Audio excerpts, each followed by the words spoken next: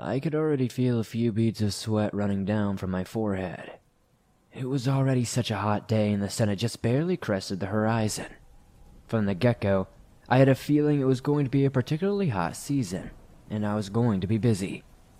Opening the front door to my small living quarters, I threw some of my gear and supplies down. Shifting everything around, I made sure to go over my list. If anything was missing, now was the only good time to take care of it. Luckily, my list was completed with several check marks, and I closed the door to the cabin and headed toward the tower. It always feels like returning to a second home when I walk up the steps. Like greeting an old friend when I open up the door to the lookout and feel the wall of stale air that had been waiting for me since I left. The rising sun pushed through the lookout's window and I could see the sunlight resting on swirling dust particles. I could see the movement of air caused by the opening of the door and the way the dust retreated. Walking in, I got the first glimpse of my favorite view. The seemingly endless waves of dark green the tower overlooked. Sun rising above the treetops rushing through the canopy. Somehow, always gets me feeling emotional. Better yet, were the heavy dark clouds I see rolling in from the distance. The beautiful rising sun and a thunderstorm were a great way to start the season. Before those clouds reached me though, I needed to do some handiwork. I made sure all the instruments were ready to go, wiping a layer of dust off the maps, making sure the Alidade was moving all right. It can get a little stiff when unattended. Clicking down, I heard a soft buzz coming from a two-way radio. I placed batteries next to it so I wouldn't have to go searching for them if it ran out. Exiting the tower, I descended and submerged myself within the trees.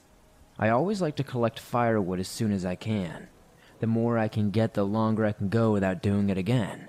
The longer I can just relax. It took a while, but I was eventually happy with the stock I had acquired, making sure to put it where the upcoming storm wouldn't dampen it. After throwing the pile together, I went back up into the tower and started my ever-vigilant watch over the forest. With the storm coming, it felt like the conditions were right for potential fires to spring up, so I needed to keep an eye out. Sure enough, it wasn't long before a thin trail of smoke rose from the pasture of green. There are a lot more fires than you'd expect during peak season. A lot of the time, a big one will make it to the news, maybe a few more. There are on average about 70,000 wildfires each year. Thanks to people like me, a good portion of them are stopped before they can become that sweeping wall of fire you see on the news. Getting to the Alidade, I moved the finder until the crosshairs rested over the emerging stack of smoke invading the skyline. I noted the position on the map and radioed to the nearest towers to triangulate the fire's position. After that, I did all I could and watched. I kept looking around to make sure there wasn't any spotting. None occurred, but the original smokestack seemed to grow unusually fast. I figured the weather helped it spread, but it almost looked like a deliberate burn. I worried that within my first day there was going to be a catastrophe on my watch. Fire services didn't want to deploy a plane as the storm was approaching, but when the smoke became too intense they must have decided to take the risk. I watched a wall of water falling from above, drenching trees. For a moment, it truly looked like an ocean. As the water fell, the smoke was snuffed out, save for a few smaller patches that were out soon after by people on the ground. I was honestly surprised with how swiftly it was contained and put out. Normally, it's such a back-and-forth dance to mitigate damage, but it was contained and put out. It was pretty much done and gone before I had the chance to open a can of beans. The rest of the hours with sunlight were uneventful. A small fire was put out faster than the last as it was much easier to access. After a few hours had passed, the dark clouds were no longer a distant vision and had blotted out the blue sky above. I could see rolling lines of light shooting from one end of the sky to the other. It was going to be a heavy one. Normally at night, I would climb down to the cabin and sleep there, but it's hard to pass up a good thunderstorm. I heard the distant mumbling of far-off lightning strikes, just waiting for the darkness around me to reveal its shade of purple. The tops of trees moved like fields of grain as the wind played with the canopy. The rain started falling from the clouds.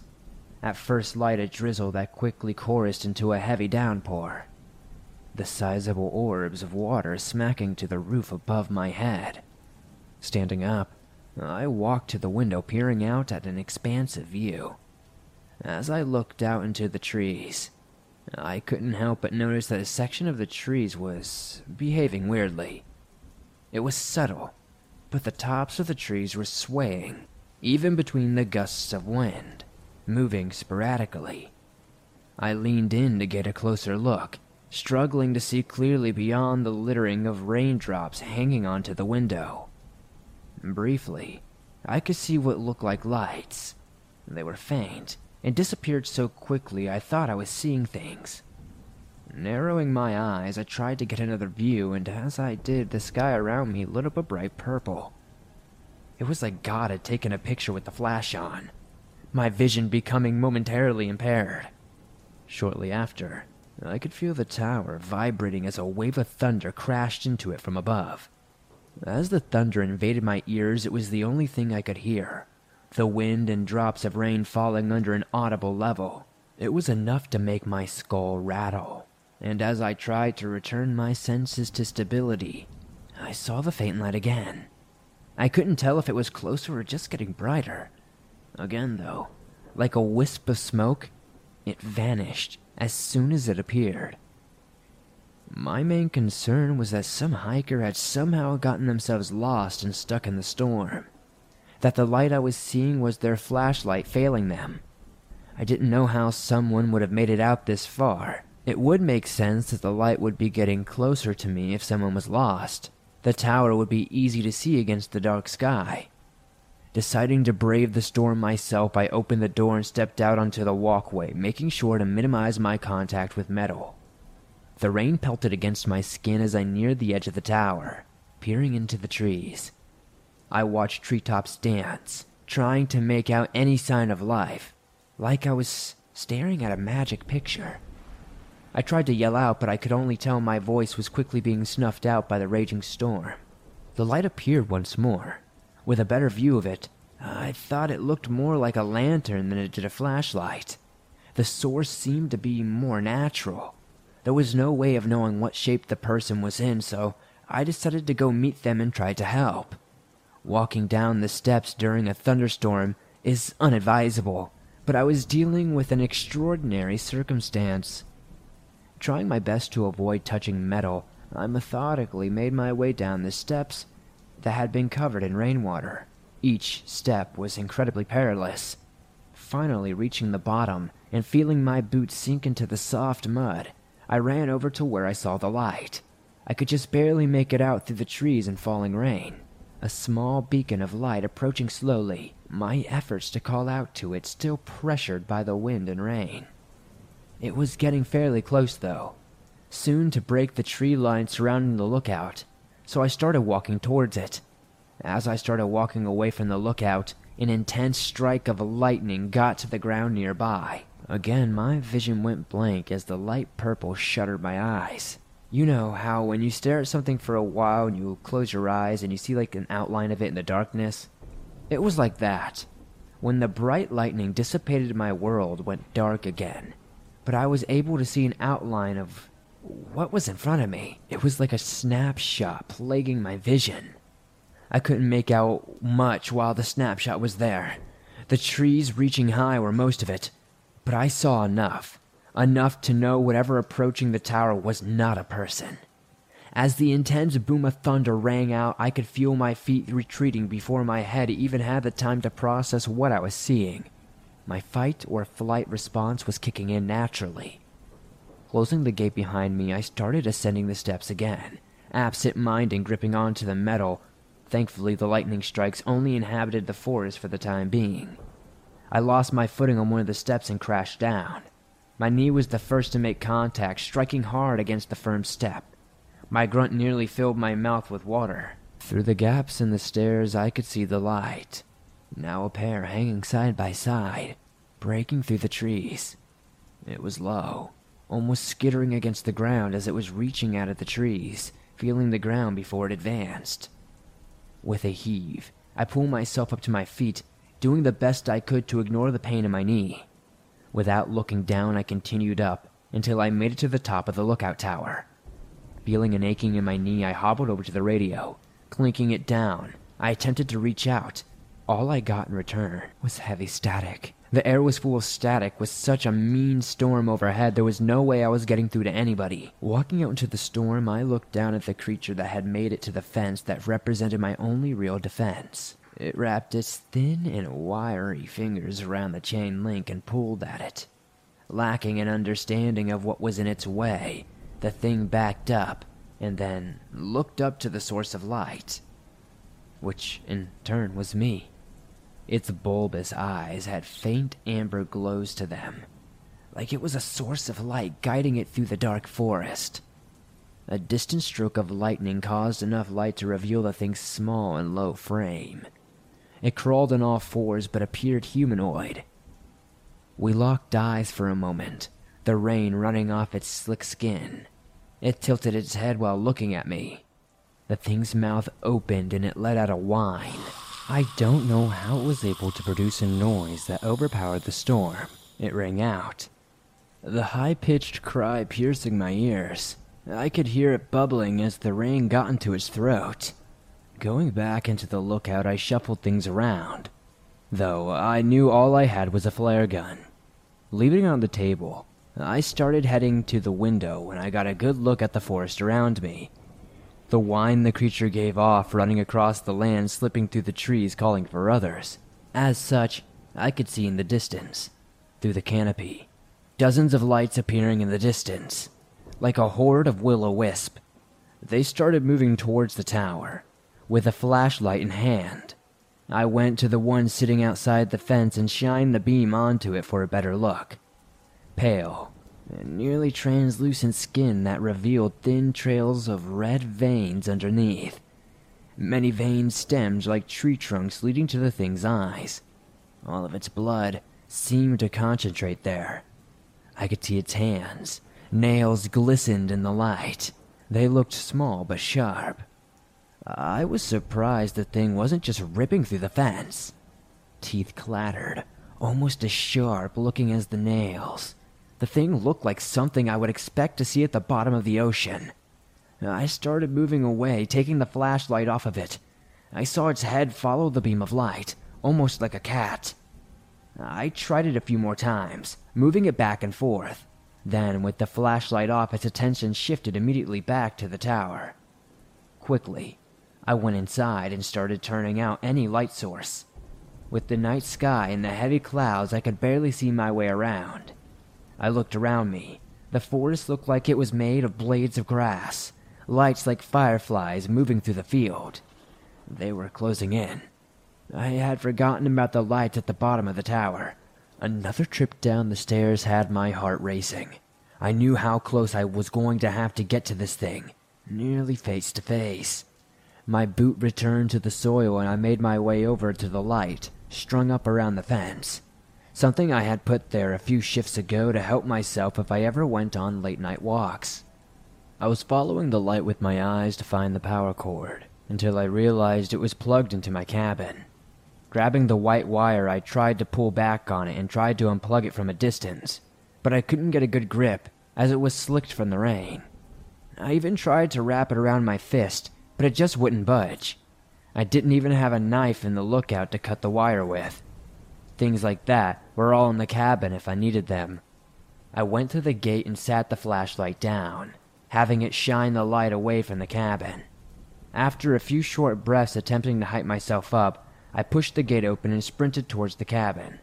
The ground was soaked with rain and I could feel my feet trying to sweep out from under me, but I continued. Rushing into the cabin and swinging the door shut, I flicked the light switch and looked for the cord. Finding it quickly, I pulled the plug and looked out the small window to see the white lights flicked off. Letting out a breath, all I need to do was get back to the lookout. We're creatures of habit, though. I hadn't even realized I turned the cabin's light on. It's something I've done 100 times. I didn't even think about it. Muscle memory just took over as I entered. I had a plan, but I messed it up. I had to get back to the top of the tower, but I could see the thing already closing in on the cabin. There was no way my cabin could have resisted one of them getting inside. Even if I turned the light off, the one outside saw me enter the only source of light. Opening the door to the cabin, I tried running as fast as I could. I felt a burning in my knee that caused me to briefly limp. Then a searing tear appeared on my calf as the creature swept right through my flesh. I fell to the grass, smacking my face against the wet ground, kicking up mud. I rolled over to see the thing chomping at my legs. I pulled back just in time to avoid more damage. I could see around me more of those lights appearing out of the tree line. Desperately, I clawed towards the tower on my back, kicking with my uninjured leg to keep the thing at bay as best as I could. It occasionally got a good swing in, ripping my jeans and pulling at my shoe. I felt its jagged teeth dig into my boot. The rubber was thick enough that it didn't get through, but I just had to leave the boot behind. The other creatures were more interested in the light from my cabin, but I knew it wasn't going to stay that way for long. I had to hurry. Adrenaline started kicking in, and I was able to close the gate behind me after a swift kick to the creature's face. I saw its enormous eyes deflate from the impact, leaving an empty sack of darkness with blood spilling onto the grass. I was not able to stand to lock the gate, so I reached the railing and used it to help pull myself up while the creature was reeling. Each step up felt like hell as the wound from my leg mixed with the rain, fabric from my jeans continually sticking to the blood and pulling it loose. The thing at the gate gave a similar cry as earlier, and I looked back to see the other one's attention shifting to the tower. To me. They started closing in quickly before my view of them was cut off as I entered the lookout's tower interior. With my arms bracing the table, I pulled myself up and grabbed the flare gun before falling back to the floor. I could hear those things, their knife-like claws tapping against the stairs as they climbed towards me. I pointed the flare gun and pulled the trigger. The burning light sailed out of the gun and flew through the open door. It kept flying into the night, a bright red star against endless darkness. I just had to hope the ground had been saturated enough that it wouldn't cause any further fires. The sound of the creatures advancing halted as their attention shifted to the new source of light. The only source of light. The tapping began again, but the sound got softer and softer as they retreated. I pulled myself to the edge and watched as all the lights from their eyes ran after the one hurling through the sky. Like the wise men, they followed it far into the forest, where they would forget all about my little lookout tower. I would be stuck up here for a while, so I patched myself up with the first aid kit. When the storm finally parted and the sun peeked through the clouds, I radioed that I had suffered an animal attack and needed medical attention. Before long, I was being looked over and my wounds were being treated and sewn up. I was asked what attacked me, and I said I didn't get a good look at it. I didn't think anyone would believe me about the creatures I saw that night. I didn't see another one of them for the remainder of the season, thankfully. I should really consider getting a gun, though. I'd be lying if I said that was the first night I witnessed something strange sitting in the lookout. Still, though, there's no view quite like it. The waves of green leading to the horizon. I'll never give up that view. I'll defend it with my life. This year and the next. When we were children, we called out to our parents in the middle of the night. We made claims of monsters and hauntings. I cannot remember the world through the eyes of myself as a child. I cannot remember if those monsters were ever even there. All I remember is my dad coming in and telling me that the monsters were not real. Still, he would look all around my room, under my bed, and in my closet like he had a treasure map to find some sort of hidden treasure. As time went on, I would stop calling for him. No longer would I need his help to fend off dark visions because there were not any. I wonder if they were ever actually there. If they were, maybe they left because I spent so long being told they were not. Does it work the other way around, though? So many adults wander through life knowing monsters are not real. What if you saw one? Just by pure happenstance, you came across something that you previously assumed did not exist. Would that knowledge sink into your mind and create a consciousness that could bear witness to all manner of oddities? A previously unseen world now visible with a new set of glasses. After those things assaulted me during the thunderstorm, I kept a closer eye on the trees. I watched the way they moved and felt my heart skip a beat whenever the wind pushed them around. Even with my fingers ready to grab the hunting rifle resting at my side, I used to go out into the woods with my dad, and he would teach me how to shoot, how to observe nature around you, how it could help you predict what is next. Hell, I was able to own a gun before I was able to drive a car. Though I was never much of a hunter myself, it seemed the knowledge was going to come in handy. If anything, it sparked my love for being outdoors and eventually led me to where I am now. Every so often, telltale signs of brewing fires would rise from the evergreen, smoke trailing high into the sky reaching towards an expansive blue. I would signal it in and watch the efforts to swiftly put it out. The stretches of green, as beautiful as they can be, turn into a single mass when you stare at them long enough. A plane of green static moving around the tower, every so often broken up by wisps of smoke or altitude-climbing birds. For hours, I sat, watching the world around me as the sun dipped over into the horizon. Before I knew it, that heat that bounced around the lookout during the day had dissipated and the sun retreated. Darkness had made its inevitable return.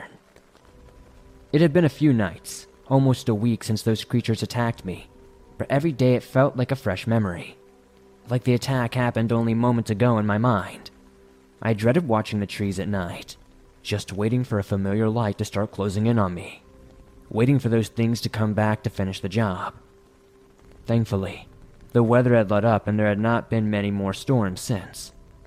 No sheets of rain distorting lights and no flashes of lightning revealing grotesque creatures. Still, as I sat up in the tower, I felt my heart skip a beat when I spotted another source of light within the trees. My chair creaked as I straightened up to get a better view of it. This time, though, I could tell by the way the light shifted and occasionally broke through the canopy that it was a flashlight, a powerful one at that. I wrestled with the choice of remaining stationary, but when remembering the beast that attacked me, I was not inclined to leave someone at the same fate. My fingers laced around the chilled metal of my rifle as I hoisted it over my shoulder, a leather strap running across my chest, holding the rifle in place. Closing the door behind me, I started heading down the stairs. Memories of the attack swam in my mind. I could feel the urge to run back up the steps as I made it to the bottom. Standing for a moment, I looked around to make sure there was not anything watching me. There was only the whistling of wind pressing through the branches. The ground pressed under my feet. Remnants of the previous storm still lingered and saturated the soil. Carefully, one step after another, I carried myself away from the safety of my watchtower. Further and further, I descended into the woods. Leaving the tower to venture into the woods at night typically was not advisable, but I was not about to let some unsuspecting victim suffer from the things that attacked me. I kept my rifle at the ready. Its safety was still locked in place. I did not want something to startle me and suddenly a shot was ringing through the trees. My flashlight also kept in line with the barrel of the rifle. Small patches of light falling over large and brown tree trunks. Realizing just how little light my flashlight provided, I made a mental note to buy something better, thinking that when I found the lost wanderer, I could ask them if they had one. As I made my way further through the trees, catching casual glances of the light I was chasing after, my eyes kept being drawn to the trees. The way the grooves ran up into the night sky, I kept feeling like I was looking at an alien landscape. I had traversed the forest countless times, but surrounded by the darkness with the memory of those creatures in my mind, I felt foreign. That is when a particular tree caught my eye, or rather, the pattern on the tree. The light beam in my hands fell over the impressive tree. Like all the others, the bark had deep grooves running up, but as I followed those grooves with my flashlight, I saw they tilted off. The pattern followed a large branch, making the grooves arch overhead. What was stranger still was the branch contacted another branch from a separate tree. The other tree's grooves behaved very much the same way. As I stood there looking at the bigger picture of these grooves, I could not help but realize it looked like a gate. I had stopped moving. I had not noticed it, but I was standing before the gate crafted by the trees. Peering through the overarching branches, I could feel a pressure resting in my chest. It felt like when you hear a noise you do not recognize ringing out in your home at night. There is that stillness to it as you sit in bed waiting for something to make itself known. The thought of walking through the gate causing the hairs on my arms to prick up. I took a few steps back that almost felt instinctual, like backing off from a predator. Then I heard the faint whisperings of conversation. I had gotten all turned around when I caught sight of the gate and somehow faced away from where I was heading. The trees have a way of doing that though, twisting your intended direction, taking you off course the moment you are not paying attention. It was strange. Even though I had gotten turned around, the voices were so close to me. As I swiveled to look at the source of the whispers, I could see a light pressing through the spaces afforded by the trees. I might have gotten mesmerized by the strange formations in the trees, but there was no way I could have missed it. No way I would notice how close I was to the people I was searching for. It was as if I had covered a sizable section of the forest floor within just a few steps. I was still trying to make sense of my footing as I cautiously stepped closer to the whispering. When I first caught sight of them, I felt a sinking in my heart. Maybe it was a trick of the light, but the human figures appeared first to me, wrapped in flames, unmoving and unbothered by the jacket of the heat thrown over them. Their heads turned to me, and within a blink, the flames that surrounded them vanished. I swear I could still see the vapors of extinguished flames rising off their bodies, much like the wisp of smoke I had been trained to spot. With the visage of destruction lifted, I could see the 4 younger figures sitting around the campfire. Well, younger compared to me. They had to be in their early 20s at least. They held cans in their hands. Fingers hide the label from me, but I made the safe assumption that it was alcohol. Stepping toward, I began opening my mouth, ready to scold them on the obvious dangers of having a fire in such a closed-off area of the forest. The ground was still wet, sure, but fire is unpredictable, and like water, it finds a way to its destination.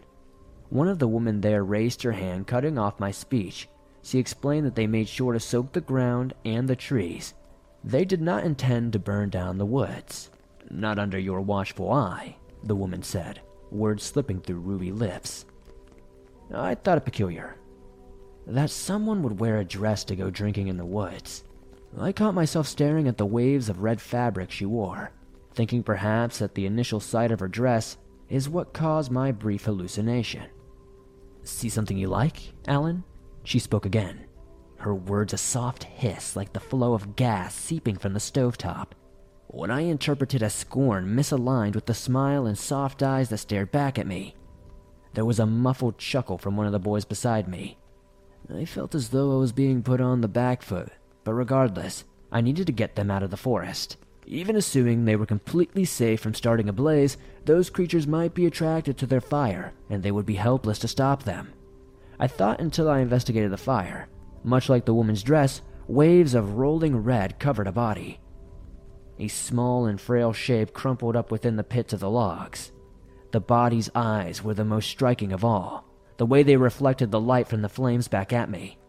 It must have been etched into my face, my confusion, my attempts to turn gears and figure out what I was seeing. Out of the corner of my eye, the woman rose, much taller than I expected her to be. Don't worry, Alan, we're wrapping up here. There was a rolling realization that I had not introduced myself. In fact, I had not said anything at all to the kids. Turning my head, ready to press the issue, I could see the other 3 around the fire pouring the contents of their cans onto their heads. Amber liquid created a sheen over their hair. It ran down, soaking their clothing, all the way to their sneakers. I stepped forward but remembered them telling me something around the lines that they had soaked the ground but never mentioned that they used water. The woman stood up.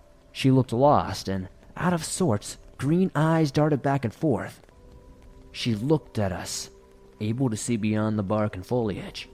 She looked like a child scanning the dark sky for alien spacecrafts, but still, her body marched to the woman in the red dress. Following suit of the others, the fiery fabric was stained darker by the liquid, the vapors describing the flow of something flammable. I could see flashes of memories, barbecues and days spent mowing the lawn. In those memories she stood there, dress soaked, tainting each one of them. "We just wanted to say congratulations." Her words snapped me back from the past I had fallen into. The other three repeated, "Congratulations," their words sounding so genuine that it betrayed the scenario playing out before me. "On your rebirth," the woman concluded as she lifted her hand, and in between two pinched fingers, I saw a matchstick. Given the circumstance, it felt like a loaded pistol had been aimed directly at my forehead. I stood shamefully, unable to move a muscle. I cannot explain it. When those strange creatures showed up, I was afraid, but I was able to fight back. I was able to do anything but looking at them, all standing there, eyes so full of childlike wonder staring at me. I could not find it in myself to say or do anything. The woman in the red dress held up her other hand and cradled the chin of the other female who opened her mouth. It looked like when I was a kid, and a doctor would put a wooden spoon into my mouth and hold down my tongue. She reached into the girl's mouth with a match, and in one smooth movement, she ran the bulb of the stick along the roof of the woman's mouth. Like a snake, the flame hissed to life. She held the flame between the two of them, still cradling the other girl's head. A stern glance shot my way. With a toothed grin, she spoke. "Don't let us down." Her final words punctuated when her lips met the other woman's and a spark ignited. I could almost see it in slow motion. Like time itself had dictated, I had to watch, that I could not run from it. The fires I had been trained to stop swept over her body. Blue led by red, flames eating every inch of her. Vision ran through my mind, seeing the wave of the fire rummage the surface of her body. I saw a great surge of fire sweeping over the forest like a tidal wave, something unstoppable and beyond me. All my memories flooded in and were swallowed up by the wave. For a moment I could see it. I could see it rushing through the woods beyond the burning effigies in front of me. My skin itched and burned as it drew closer, and just as I thought it might take me with it, the flames vanished. My breath was ragged. I could still feel a waft of heat with each pull of breath, like I was taking a drag of a cigarette. I had not smoked in years, but the feeling was so unmistakable. Upon seeing that, the figures had vanished along with the wave of fire. I thought, or hoped, that that's the last time that I would see anything like this, and this was all a dream. But I could still feel the heat in my lungs. I could still smell the vapor of gasoline, and as if dictated by fate, before me drifted a piece of fabric encompassed in embers that burned until the fabric had left my sight. Only the lingering senses reminded me that I had experienced something. I backed away, one step after another carrying me away from the scene. Like I was backing away from a bear, I treaded lightly, soft footsteps over soft ground. To my side, trees passed by. Their bark seemed to be burnt, wrapped in twilight. No matter how hard I tried to not make sense of it, who they were, and how they knew my name, any of it, somehow a group of kids half my age put me more off-center than a horde of monsters cornering me in my fire watch. From beyond the trees, as I continued to back up, I saw a familiar light. It was one of them. The things that had attacked me. I thought for a moment it was running at me, but it was limping, its body smacking the ground when it could not support itself. The ground shook, and suddenly something massive and dark slammed down on the creature. It vanished under whatever assaulted it. I looked up for a moment and thought there were two moons. I finally lost my footing and fell backward. As I did, I could see in my peripheral a tree, one with familiar markings. Averting my gaze away from the massive eyes staring back at me, I could see the branches above me that curved and twisted to form an archway. My back hit the ground with a thud, spine smacking against a rock, a feeling distinctly different than the soft soil I should have landed on. I arrived on the ground, pain swimming through my body. Slowly, I regained control of myself and struggled to my feet.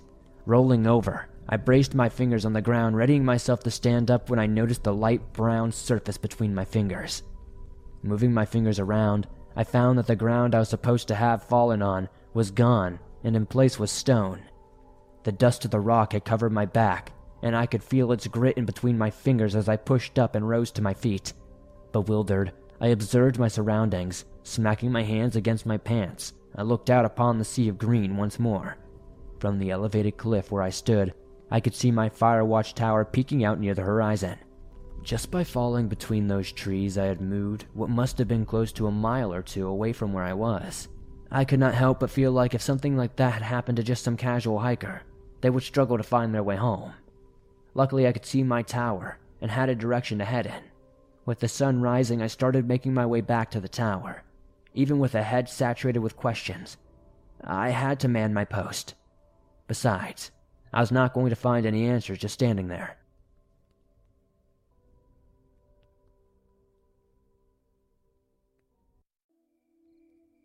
I spent a while walking through the trees, paying close attention to the ways they twisted upwards, reaching to the sky like a choir of praise to the sun as it beams light, penetrating the canopy, guiding my way.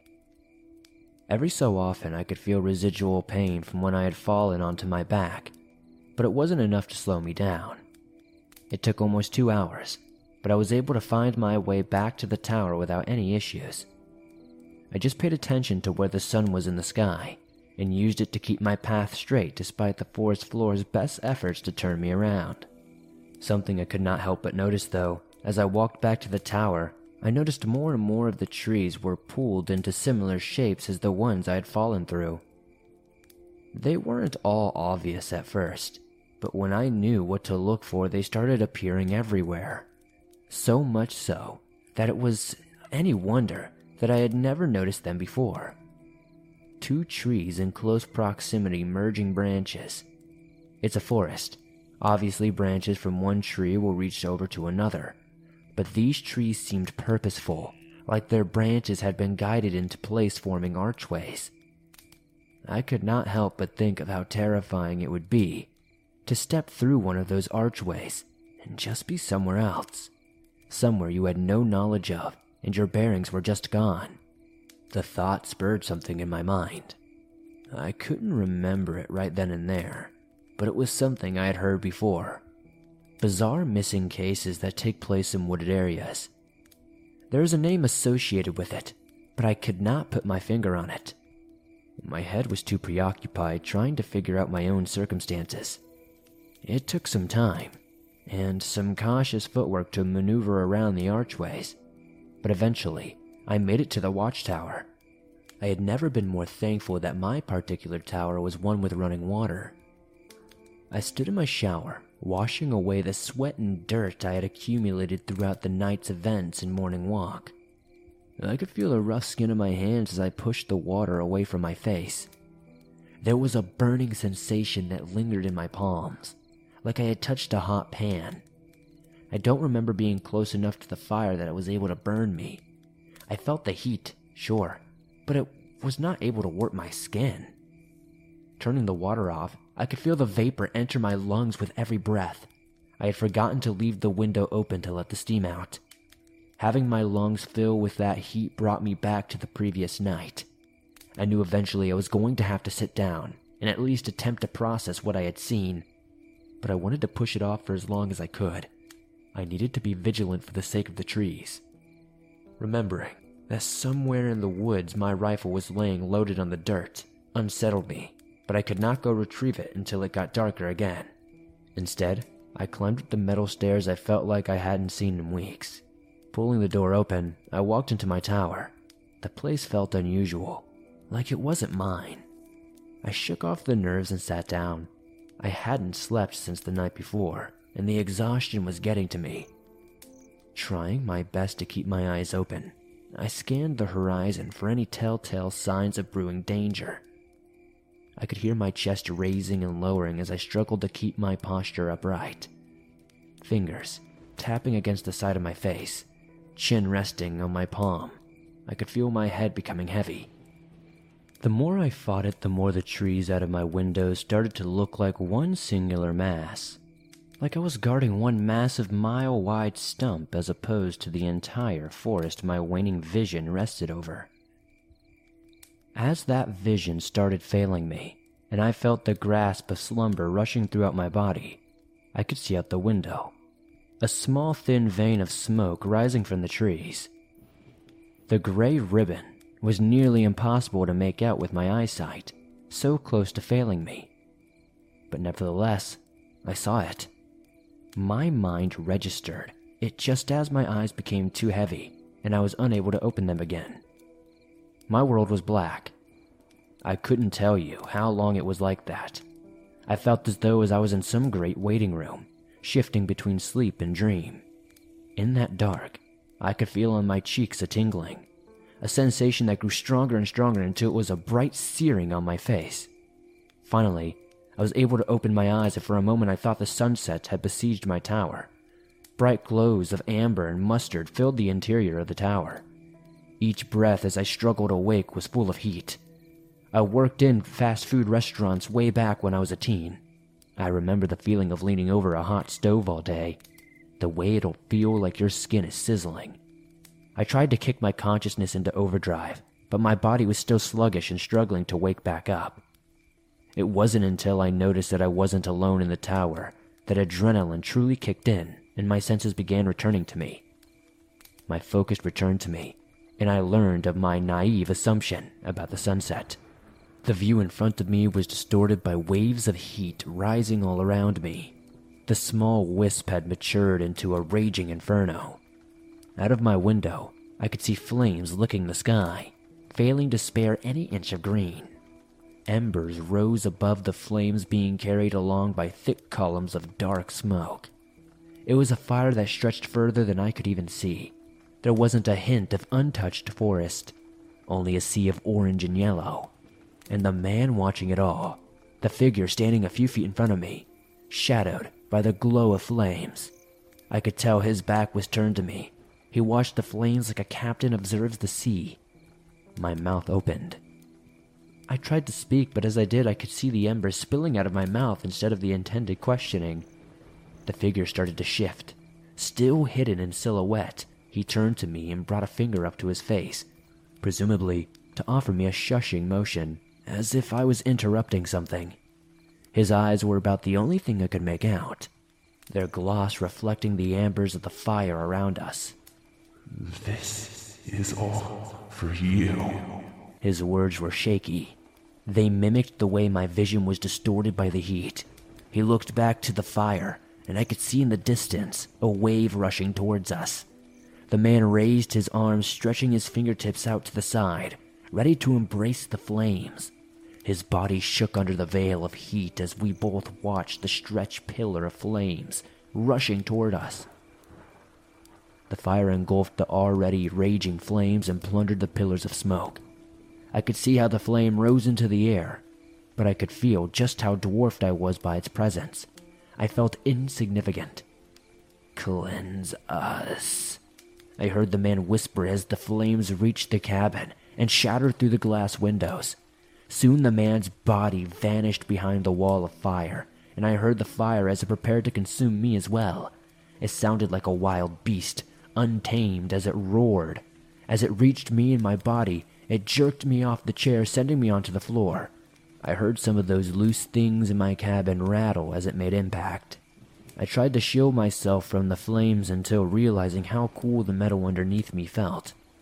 Realizing the cabin I was in had become dark, not by flames, but by twilight. I slowly stood up from the floor, looking around, and I observed that night had fallen upon the forest, etched the vibrant greens into a somber and muted face. My breathing was still heavy, but I managed to get it under control with each passing breath. Remembering the small silk of smoke I had seen before passing out, I rushed over to the window. There was a small patch of trees that I could tell had been burned. I hadn't had the time to call in that fire, though. I considered the possibility that it just put itself out. I mean, that's not entirely unheard of. There are other towers, sure, but they are far enough away that they would not be able to see such a small trail of smoke, though my ability to process strange happenings was starting to harden. In any case, the fire was put out, and I was able to be thankful that my lack of rest didn't burn the whole place down, though I made a note to be more careful of my sleep schedule. Sitting in my chair, I tried to radio to the nearest tower, but received no response when doing so. Assuming the others were likely sleeping, then, as I considered my next move, a glint of light caused me to wince when it hit my eye. I almost cursed. 2 nights prior, sources of light had led me to unsettling discoveries. I looked in the direction of the light, and it was fairly far away, but I could see where it was coming from. I let my eyes adjust to the darkness to try and get a better look of what was causing the light. It hung over the trees, and slowly, I was able to make out the shape of a structure. It was visible just above the tree line. Confusion nestled in my mind, as I was pretty sure I would remember if I was able to see one with my naked eye. But sure enough, there one was. Another watchtower, with something signaling to me. It was a long walk, but I took a good look at where the tower was, and an idea settled in, as reckless as it was. After a while of silently walking through the trees, I managed to find it. Though it was slightly covered by the brush, bending over, I wrapped my fingers around the rifle I dropped last night, and upon looking up, I could see a familiar set of trees beckoning my curiosity.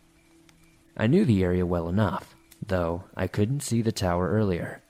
I knew its direction, and if the trees were consistent, then I'd be able to make it with pretty good time. I also knew a shortcut, so why not?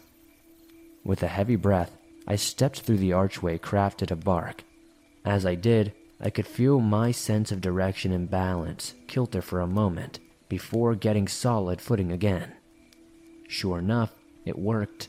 I had traveled a large distance in only a few steps. I had returned to the cliff that rattled my back the previous night. In my head, I made a note to mark that tree shortcut on my map in the tower when I got back. But quickly, I was reminded of the problem at hand as the glint of light once again located me. Turning to face its source, I saw the other tower in the distance looming over me, completely shrouded by dark sky behind it. Only the glint light made it stand out. It still took me a while to get close to the base of the tower, but a considerably less amount of time than it would have if I didn't take the shortcut. As I approached the tower, I picked up on the smell of battery acid and iron. Approaching the chain-link fence that surrounded the tower, I heard a squishing under my boots. Pointing my flashlight down revealed the dirt beneath me had been saturated, though it should have been dried out by then. For a moment, my mind flashed to those kids pouring gasoline on themselves, but the scent in the air didn't match that scene. This time I was not willing to take any chances and flipped the safety off of the rifle. I didn't like the shade of red the dirt had taken on, thanks to the liquid. A liquid that continued to infiltrate the ground as I stepped closer to the tower. The air was still and filthy with the battery acid smell. Still, I braved the steps of the tower. I wanted to call out, hoping that someone was up there. That was just like me, but my words caught like embers in my throat. Slowly, I ascended the stairs, keeping an ear out for any whining metal that could indicate movement above me. I kept my rifle at the ready. It made taking my steps feel awkward, but I took it slow and refused to be reckless. Looking down at the steps, I could see that there were streaks of red running up alongside of them, all the way to the top of the cabin. Through the window, despite how dark the night had become, I could see someone was in there. They stood, looking out the window in the direction of my watchtower, like they had never seen me leave. Cautiously, I twisted the handle and pushed the door open to the cabin. I audibly made my presence known, and let them know that I was brandishing a firearm. I was still fumbling with my light as I asked the man if everything was okay, inquiring if he was the one who had caught the fire from earlier. Trying to steady my gun, the flashlight proved difficult, and the light dropped from my hand, smacking against the floor. It was so much louder than I was comfortable with, and I apologized, bending down to get it. As I grabbed it, I heard a noise that wasn't my own. It was a bead of liquid smacking against metal. I looked up at the man slowly, and a sinking feeling started to invade my chest. Afforded by the moonlight, I could see the man's posture. The way he stood there with his arms held out to the side like he was preparing to embrace a great wave of flames. I rested my light on him, revealing all of the details to me. The dripping sound continued as I stood in awe, feeling like my shoes have soldered to the floor, like my bones were made of marble. His clothing was tattered and ripped, singed on the edges. I could see dark spots where his skin had turned to ash. I could see the several cords that suspended his body in the air to keep his vigilant watch going after death. I stepped closer, looking at the ropes that held his arms out, looking at the small running threads of red that soaked his clothes and dripped onto the floor. Rounding to get a good look at the front of him, it was hard to make anything out. His skin and clothing were scorched. It was any wonder that his body was being held together at all. Thanks to the nature of the ropes and the amount of slack they had, his body was able to move slightly, just enough to allow the moonlight to reflect off the dog tags hanging around his neck. Every so often the light would catch just right, and it would become a bright light enough to be seen through the canvas of darkness. For the life of me, as I stood there, I couldn't recall that tower ever being there. I would remember any tower being so close, much less a manned one. I did not recognize the name on the dog tags either. I had known my coworkers that I shared shifts with pretty well. Though volunteers do come and go, Richard L. Bennings, from what I could tell from the tags, was not somebody I ever knew. He was a rather old soul, probably just looking for a peaceful retirement. I couldn't help but feel a longing of sorrow for him. Strange, though, how badly his body had been burned and yet the surrounding cabin was unaffected. It was messy, sure. It looked like there was a struggle, but nothing had been burned. There was something I recognized in the mix of it all, though.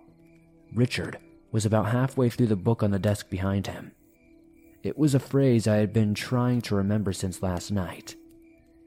My fingers ran over the raised letter of the book, missing 411. That's what I had been trying to recall. I'm sure there's morals against pillaging from a dead man, but I figured I ought to finish the thing for him. I needed to get out of there. Whatever happened, the longer I was there, the more trouble I was going to cause for myself and others.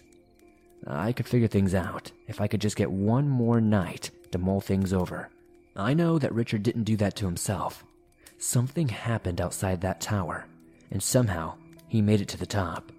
Whether he made it up there or he was dragged, I considered the possibility that it could be those creatures I warded off. But I quickly discovered that wasn't the case.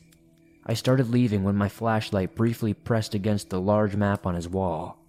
Sections of the map were burned, etching words over the layout of the forest. A message had been left. I stood for a while, longer than I should have, honestly, breathing in Richard's remains while the shaky voice repeated in my head, searing into my thoughts. Cleanse us.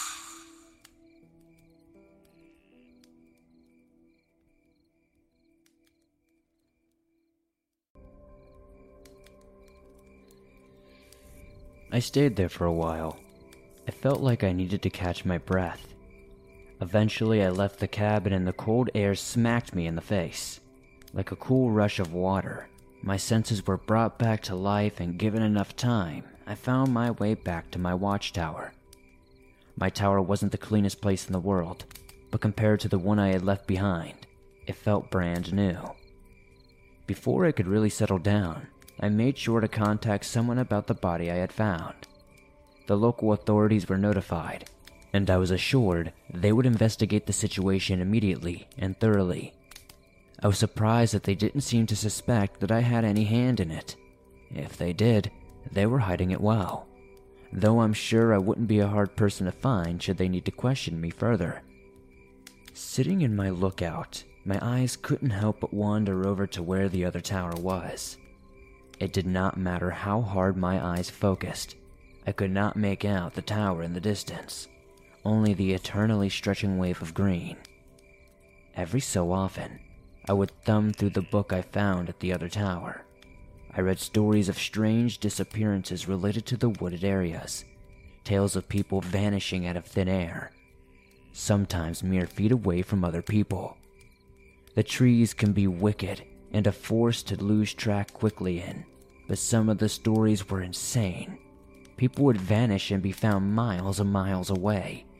Children would disappear and be found in fields they had no business being in. It was as if they were plucked from the forest and simply placed somewhere else entirely.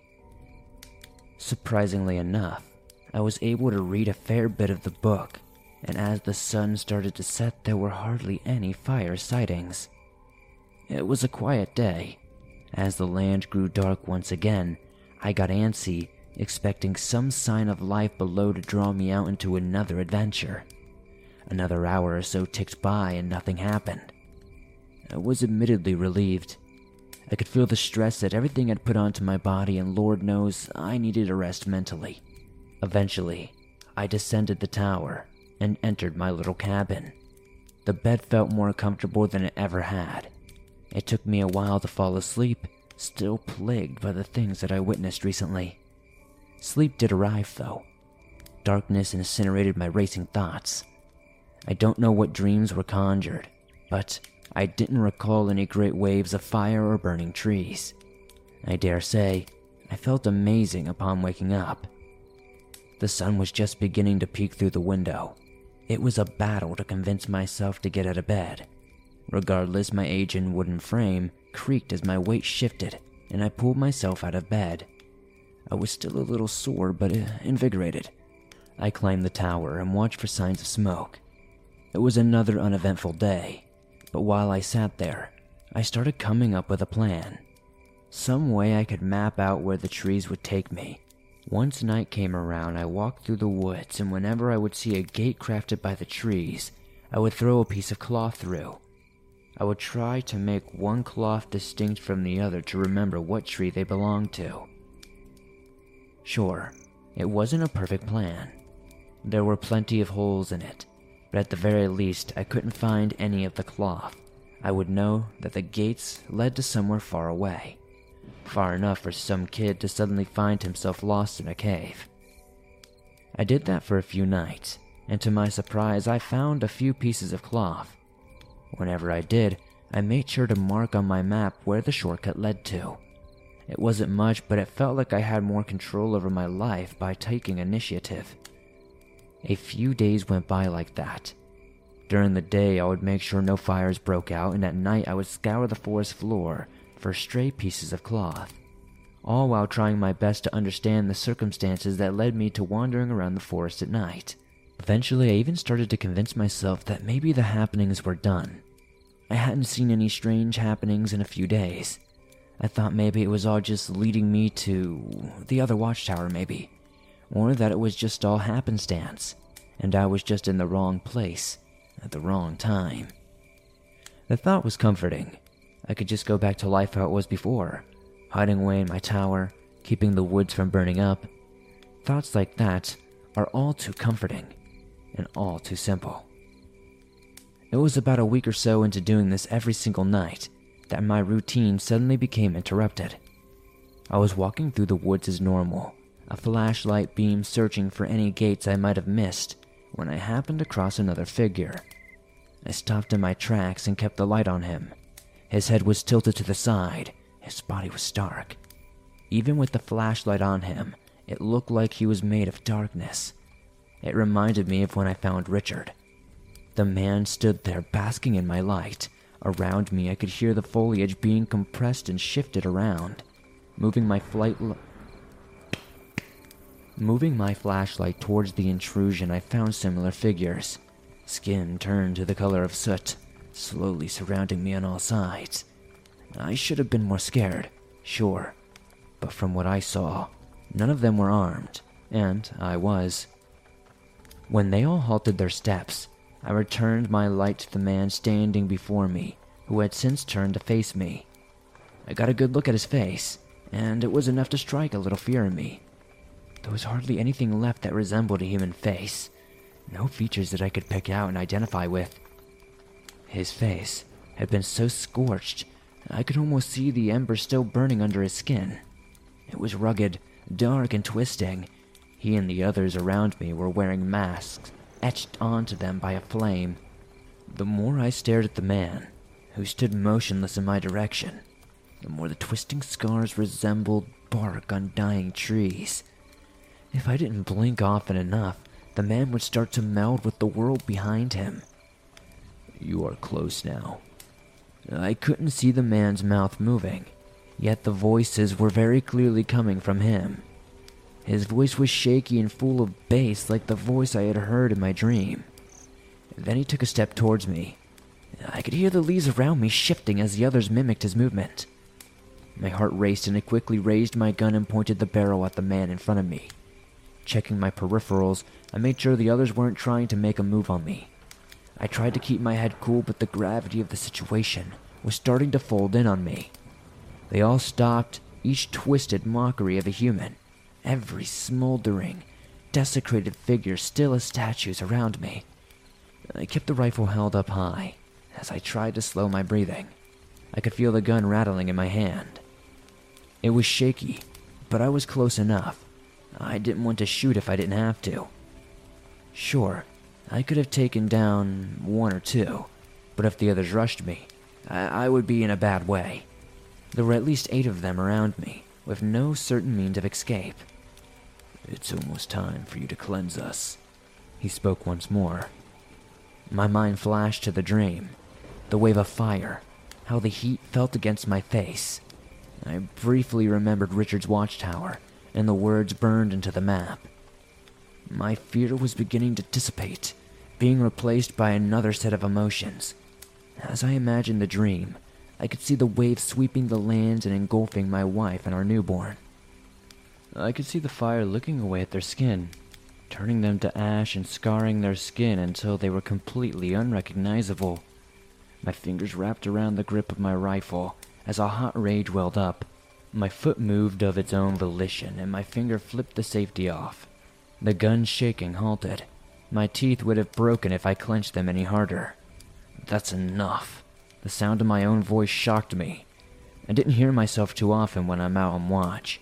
It was rougher than I remembered it being. "What is all of this?" I shouted. I could hear my voice bouncing through the trees. "What's all this shit?"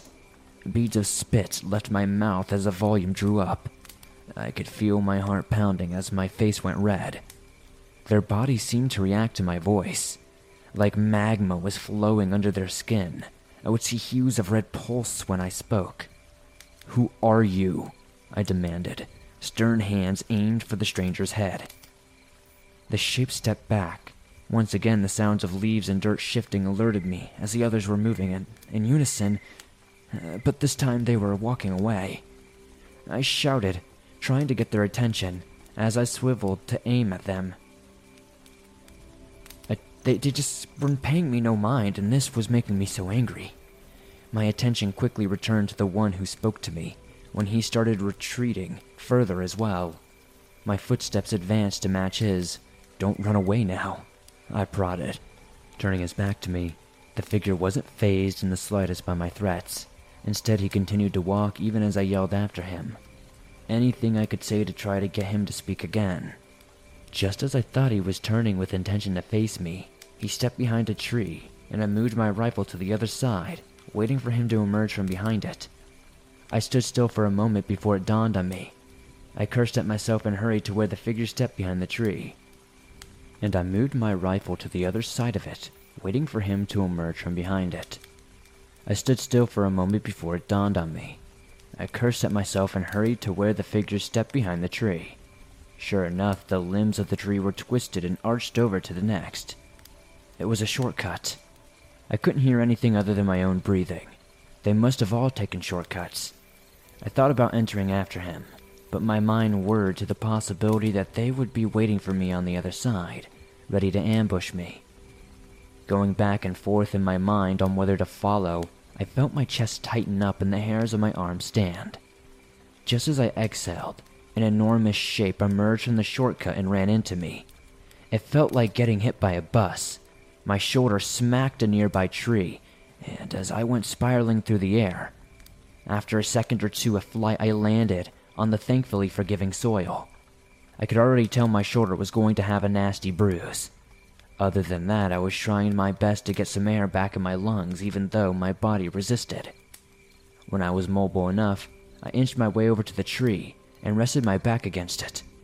Ignoring the pain radiating in my shoulder as best as I could, I pulled the rifle up and aimed it at the darkness before me.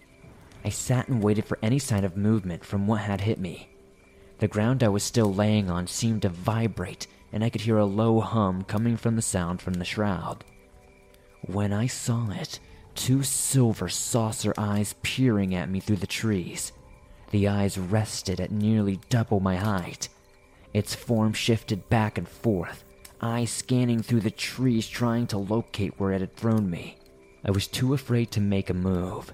Thankfully, the strap kept my gun at my side, but my flashlight had been thrown clear from me. I couldn't even navigate the woods if I wanted to run. I would surely run face first into a tree during my panic. I made slow and cautious movements toward the beam of light, laying on the ground. My first course of action was to grab the light. As I drew closer, my eyes staring at the light, I saw the creature's hand slam down into the beam, casting a shadow against the tree. It was large enough to palm my head. Its fingers were stiff and twisting. Strands wrapped around its fingers. It almost looked like old wound-up chain link fencing. It was dark, though, like the burned flesh of the figures I saw moments ago. I halted my breath and went still again as I hear the thing huffing around, trying to catch sight of me. My body was covered in dirt from the fall, and I could only assume it was masking my scent enough to hide me. Looking up, I remembered the creature that chased me when I saw those kids immolate themselves. Its eyes were much the same. Soon the beast gave up where it was searching and moved on, leaving me free to grab the flashlight. I didn't think the thing was attracted to light, as it would have gone immediately for the flashlight instead of wandering around. I took the opportunity to raise the flashlight to get a better look at its body. It was starting to walk away from me, so I didn't think I would have another chance, and curiosity was burning a hole through me. The wiry nature that made up the creature's hand was consistent throughout the rest of its body. It looked like a mass of old, rusted wire fencing molded into the shape of a creature, though the wire did appear more organic the longer I looked at it. Each strand seemed like it could move independent from the rest of its body. The wires twisted and shaped into a bipedal being that hunched over, its arms seeming to hold more weight than the legs did. The legs almost seemed more like tree trunks, wires sprouting out and digging into the soil like roots. It started to shift towards me, and I heard the humming again. It appeared like the noise was just created by the wires rubbing against each other. I slowly rose to my feet as its gaze scanned, and I pulled myself behind a tree trying to hide from its sight. I could hear it moving closer to the tree. When I halted just on the other side of it, I could see the light its eyes were giving off, creating soft shadows on the ground. Trying to keep my breath quiet, I hoped it would pass. Instead, I felt something rub up against the shoulder that was injured. I couldn't help but wince when pressure was put on the wound, and the cable that agitated it quickly retreated. There was a monstrous roar as dozens of wires started emerging from the sides. They moved in front of me like they were intending to pin me to the tree. Instead, I lowered my frame and made a run for it. It already knew where I was. The hiding game was one that I lost. My feet were moving as fast as I could through the trees. I didn't know where I was heading, only that I hoped the gaps in the trees gave my smaller size an advantage. A quick glance back proved that was naive. It was almost like the thing wasn't running after me. It was like it was swimming. The way the cords reached out and pulled it forward made it more liquid-like in nature. I also got a brief look at this thing's face. There, the 2 saucer rested behind a mask of discarded and eroded animal skulls, crudely held together by the same wires it was made up of. I wondered where this thing came from, where the gate that burned the individual entered led to. Was it a land where these things existed, or was it being held captive somewhere? How far could the gates take you? To the other side of the earth? Other planets? Separate realities? Where would such a creature naturally exist? The gate stirred an idea in my head, and suddenly I knew where I was going. Could vaguely make out my tower in the distance, and after figuring out where I must be, I took a hard right and headed to my destination. My heart was already pumping so fast, and my breathing was getting ragged, not to mention the constant sting my shoulder gave off every time I pumped my arm. Though it was a miracle, I could move as well as I was after taking such a hit. Every time I glanced back at the thing, I was filled with some sort of uncertain horror. It seemed so alien but moved through the forest like it had spent its whole life there. Turning back, I saw my destination approaching and dropping for just a moment as I swiveled to face this thing. Raising the rifle up, I heard the shot crack through the air. The bullet hit the animal's skulls it was wearing, splintering the bone. The fibers rattled, and it gave out an awful buzzing roar that sounded like it was caught in a swarm of locusts.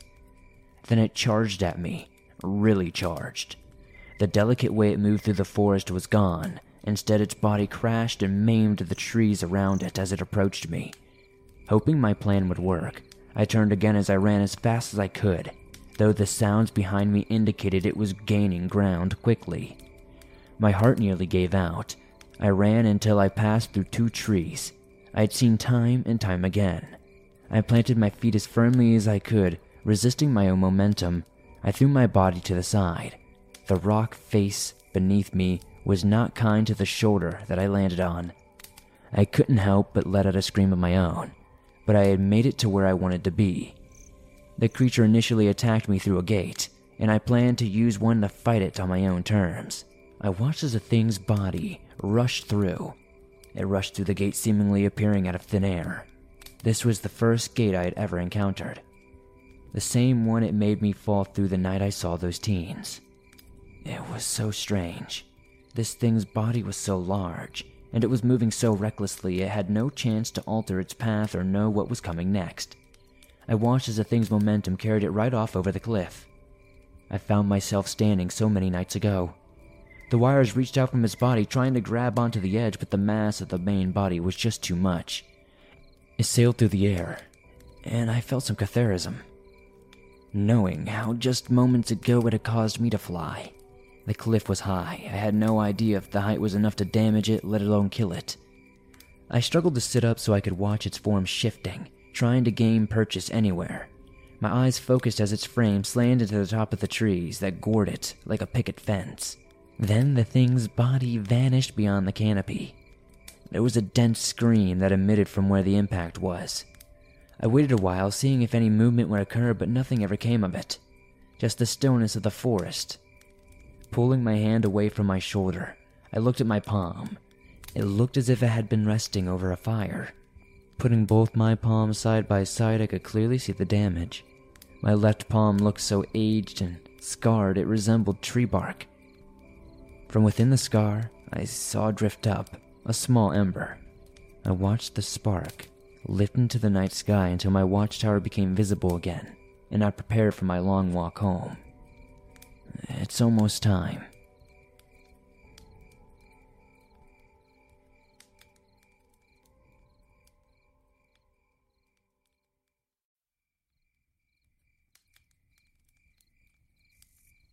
It felt like I had found myself on that cliff far too many times, staring out at the cluttered trees below me, observing from a distance my tower, its figure always just managing to make its way above the tree line, stoic and lonely, waiting for my arrival. Morning was starting to arrive, traces of sunlight peppering the top of the trees. Standing there for long enough, I felt safer in the assumption that the creature had perished during its plummet. That, or it was too weak to move. Letting the rising sunlight my way, I carefully made my descent down the side of the cliff. There was enough of a slope near where the gate had deposited me that I could safely make it down. I kept my eyes focused on where I had last seen the creature as I made my way down. Eventually, I passed through the dense tree line and emerged below the canopy once more. My shoulder was still aching a great deal, but it was something I could ignore if I focused on what was in front of me. More than anything, I wanted to see the creature to confirm its passing, or at the very least get a good look at the thing. As I started to get a view of where the thing landed, I could see its frame retreating behind a thick tree. At first, I was worried the thing was still capable of movement, but as I watched it became increasingly clear, something else was tugging at it.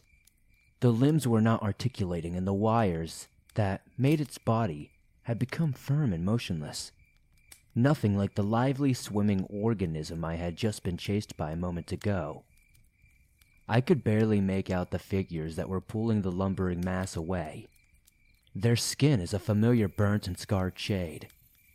My body became still, fingers lacing the tree next to me to maintain support for my shoulder. Almost felt like I had stopped breathing completely for a second, chest failing to rise and fall.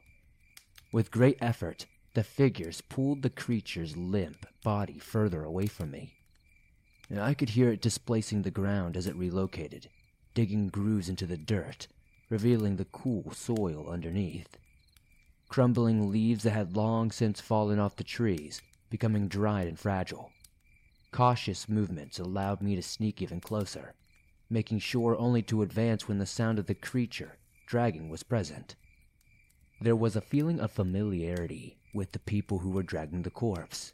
There were only a handful of them, though their bodies were so disfigured and burnt that it would be impossible to place any kind of recognition beyond the same type of people I had seen earlier in the night. Intently, my eyes followed their movements until one by one, they began vanishing as they passed between another gate. Like it was being swallowed by the earth, the creature began to vanish alongside the figures, its legs being eaten by the gate, pulled further and further in by lumbering movements until eventually, the thing was entirely gone and out of my sight. I was alone in the forest again, but it didn't feel like it. There was still the sensation of company, like a party was happening just out of earshot. My body trembled, my fingernails dug into the bark of the tree, threatening to crack if I pressed any harder. I was being watched and I could feel it, distant and intent eyes observing me like I had been moments before. The sense of a foreign threat and an overwhelming curiosity battled until one won out and my feet advanced. It's funny how different a place can feel when your intentions within shift. Imagine an abandoned home. Your perspective of that home shifts dramatically when considering intention. The worn-down interior can seem exhausting and time-consuming if you go there with the intention to fix it up and flip it. The very same interior can seem foreboding and intimidating if you go there and try to coax out some specter of the afterlife. For me, the forest shifted as my intention to follow those beings through the gate began to steady in my mind. It all felt alien, like the trees were alive and reaching out for me. I half expected branches to wrap around my arms and hold me in place, forbidding me from prodding at the secrets they protect. But I was too far gone for that. At any point, I should have turned back and dropped it. I had so many chances to forget about anything I had seen, walk away from it. I think since the very beginning that was never an option. I had gone to the tower to get away, run away from the things that had been troubling me, and tried to escape. Something like this, something I could busy my mind with, isn't a situation I could pull myself away from. I would always need to know. So as alien limbs reached out for me, branches of malice closing in around me, I stood in front of the gate, aware of my foolishness. But no good road has ever been paved without a little foolishness. I watched my movements, stiff and on guard as I swung my leg through the gate. I was surprised that I could still see my foot when it crossed the threshold. I had never taken a good look at what happens when you cross a gate before. I'd always just kind of went through. As it were, my body continued through once the entirety of me made it past the gate. I had shifted. Immediately, that old familiar coating of heat rested on the back of my throat with one inhale. Tendrils of fever ran their grips over any exposed part of my body that they could find. I was appalled. It took a moment for my eyes to adjust, and even when they had, it was hard to keep them from stinging. The moment I would blink, the liquid that coated my eyes would seem to evaporate under the heat's advance. Looking around, it seemed like I hadn't moved in the way of other gates would move me. Things were different. Turning around, I could still see the rising cliff face that I just descended from. It was easy to see without any green foliage blocking my line of sight. The brown rocks had been singed a dark charcoal color. My curiosity started to dissipate, melting away. I almost hadn't seen them at first. As I tried to observe my surroundings, they just blended in with the trees, the hunched over and stiff figures around me. Those people, the burned ones, were all resting on trees or wrapping their arms and legs around them, almost like they were trying to become part of the trees. They looked like they might have been accomplishing their goal. Their dark and tainted skin nearly camouflaged them against the incinerated remains of the trees. The tree lay barren, a forest of burned toothpicks jutting up, trying to poke a hole in the dark red sky. None of it felt real. None of it felt like it could have been real. I stood there, waiting for the cool night air to press against my cheek, waking me up from my slumber. It was a relief I was never afforded, though. There wasn't a sign, the beast I had passed through the trees in hope of following. Just the dark humans pinned to the trees around me. Though in the distance I felt like I could sense a rumbling, something massive moving beyond the horizon. Every so often, I thought I caught a sight of the tendrils of the beast, but these visions were fleeting. Chasing them would send me far into uncertain territory. I don't know how long I stood there, just looking at the mess before me, a complete mockery of the lush green forest I had known moments ago. It felt like the rational result of the dream I had, that great rushing wave of flame that pressed me into the tower. As I thought of that dream, I saw him with his back turned to me. The same being that whispered to me before the fire took us. What was meant to burn will always burn. His voice pulled through the air carried by Wisp. What was meant to burn already has, he reiterated. It's almost like it didn't feel like the voice was coming from him, more like some ethereal force that was projecting the words into the heat soaked in the air around me. I started to move in a circle, slowly making my way around him, trying to get a good look at the rest of him, but no matter how far or fast I moved, his back was always turned to me. He wasn't moving though. The backs of his heels didn't shift a bit, but I never managed to see any more than the scarred and burned back he had turned to me. Where am I? I managed to mutter out, feeling my cracked lips pressed against each other. My own voice sounded ethereal. The heat was getting to me, and my throat was dry and ragged. Words came out like sandpaper. All the while my feet continued to press down on the ground, leaves and dirt painted so dark from flames it seemed the universe rested under me. It's all happening as one. The flames destroy, time rebuilds. You are here. My eyes furrowed, focused, waned. I was getting tired of the way these people had been speaking to me. Nothing but answers reaching through vague conclusions, though I wasn't completely lost on what he was referencing. I've read a great number of books on my watch. One book made passing references to time and how it functioned. That everything was happening all at once. Our consciousness, however, is limited to experiencing life in a linear fashion. So the green forest I watched over and the destroyed forest I struggled to breathe in, they exist side by side. The gate didn't take me somewhere else, it was shifting to the point where my consciousness was preordained. I continued walking around him, failing to make progress. I didn't even see the tree pass by me. He was gone. His visage vanished. Instead, were two of the burned figures, one hunched over the other. Cautiously, I approached them. They were covered in ash, just like the others, but they felt familiar, they felt safe. The world around me had the constant hiss of crackling flames, the licking pop of sparks being born and dying within an instant. I knelt by the figures. One was smaller than the other, a child reaching out, almost instinctively. My fingertips pressed against a larger figure's cheek. Ash started falling away, revealing flush and unharmed pale flesh. It was soft and comforting. Ash continued to fall away from the figure, revealing more and more of her features. Under their image and the image of the child were clear to me. She looked at me, her eyes wide and uncertain. She was struggling to comprehend what she was seeing, the world of flames around her. Why are you doing this? Her soft voice felt like a plush blanket, a voice I had missed for so very long. I couldn't pull my eyes away from her.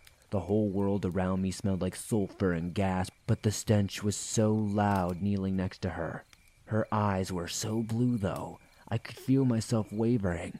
Maybe I shouldn't do it. Maybe everything will work out. But the more I looked into her eyes, the more I thought about those eyes looking up at someone else, being under someone else. More and more I focused on her pupil as it dilated, responding and fixating on a new source of light. I could see it too in her eye. Even as the liquid dripped down from her forehead, the awful-smelling liquid, I could see the small peck of red in her eyes. She couldn't take her gaze away. It didn't matter how much she tried to plead, how much begging, how many tears mixed with the gasoline. I could feel my lips moving again, cracked and dehydrated strips of pale red flesh pressing against one another. What was meant to burn will always burn. The same ethereal voice rang out. My voice, tired and ragged. I stood as the match dropped from my hands. I watched again as she was engulfed in flames. Her voice penetrated the flames, crying out like I could stop such a powerful force if I wanted. I was too lost, too preoccupied watching her burn. I couldn't feel the room burning around me. I forgot myself. Then, her visage was gone. The flames dissipated, and sparks were carried away by the wind. I backed away, feeling a whirl in my stomach. I leaned over, releasing my innards into the dark grass. A clear liquid poured from my throat. It stung like I had drunk battery acid. More and more screaming erupted around me. I heard her rushing beside me. Something was approaching quickly.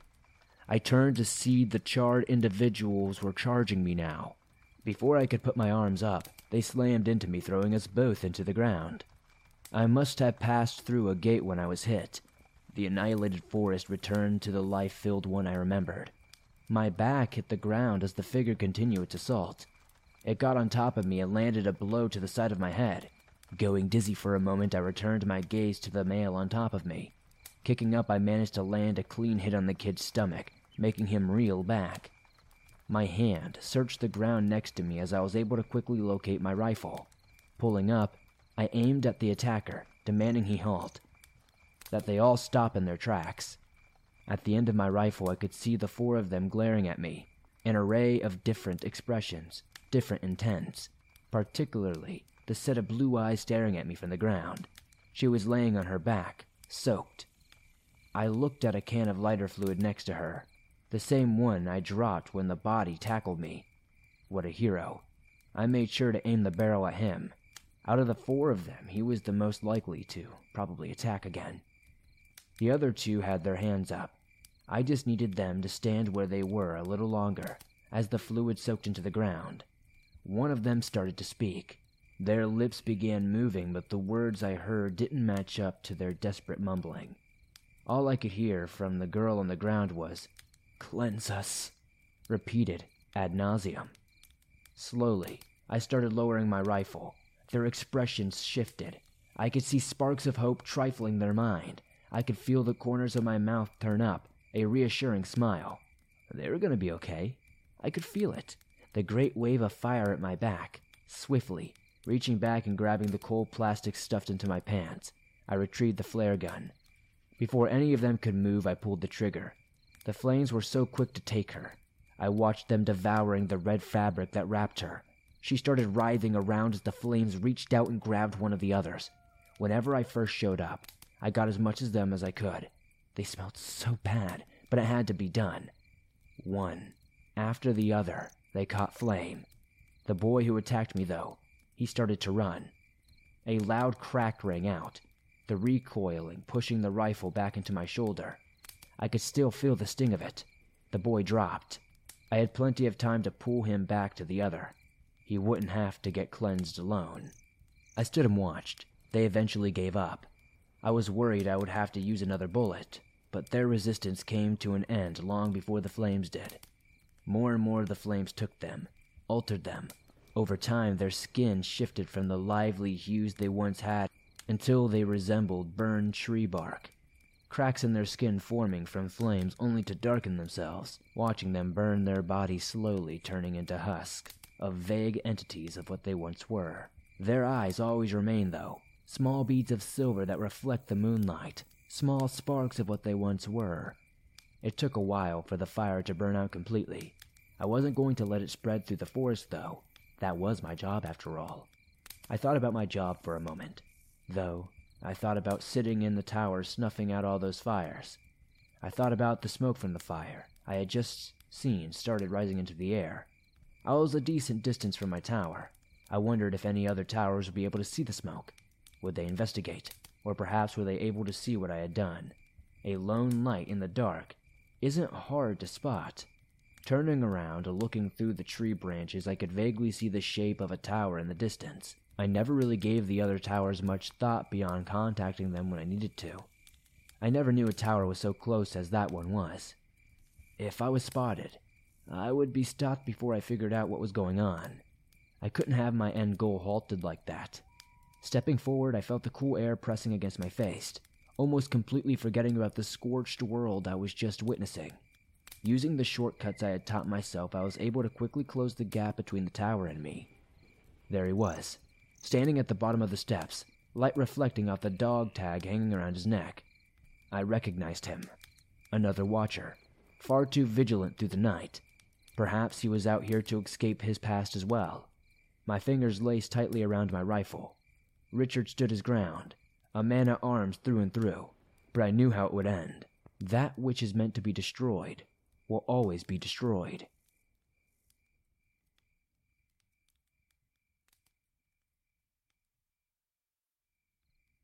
Time could have halted right then and there, and I would have never known. He just stood there, reading me. His eyes were stern and furrowed, one hand on the gate to his tower, the other resting on his hip. Rather, the firearm that was strapped to it. He was waiting to see what I would do. I tried to remember if I had ever seen him before, rummaging through my memories, and I failed to recognize a face that was like his.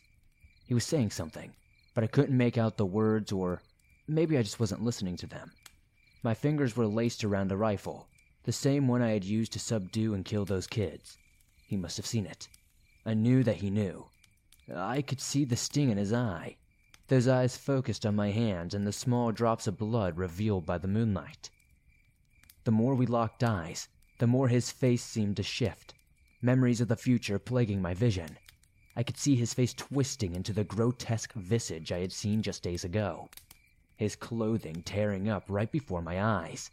Then he started shaking, convulsing, and small ink ran down his forehead. When I raised my arms, I couldn't even hear the shot ring out. Regardless, the bullet left my rifle and entered his forehead. I didn't even assume myself that that was a good shot when I got the thing.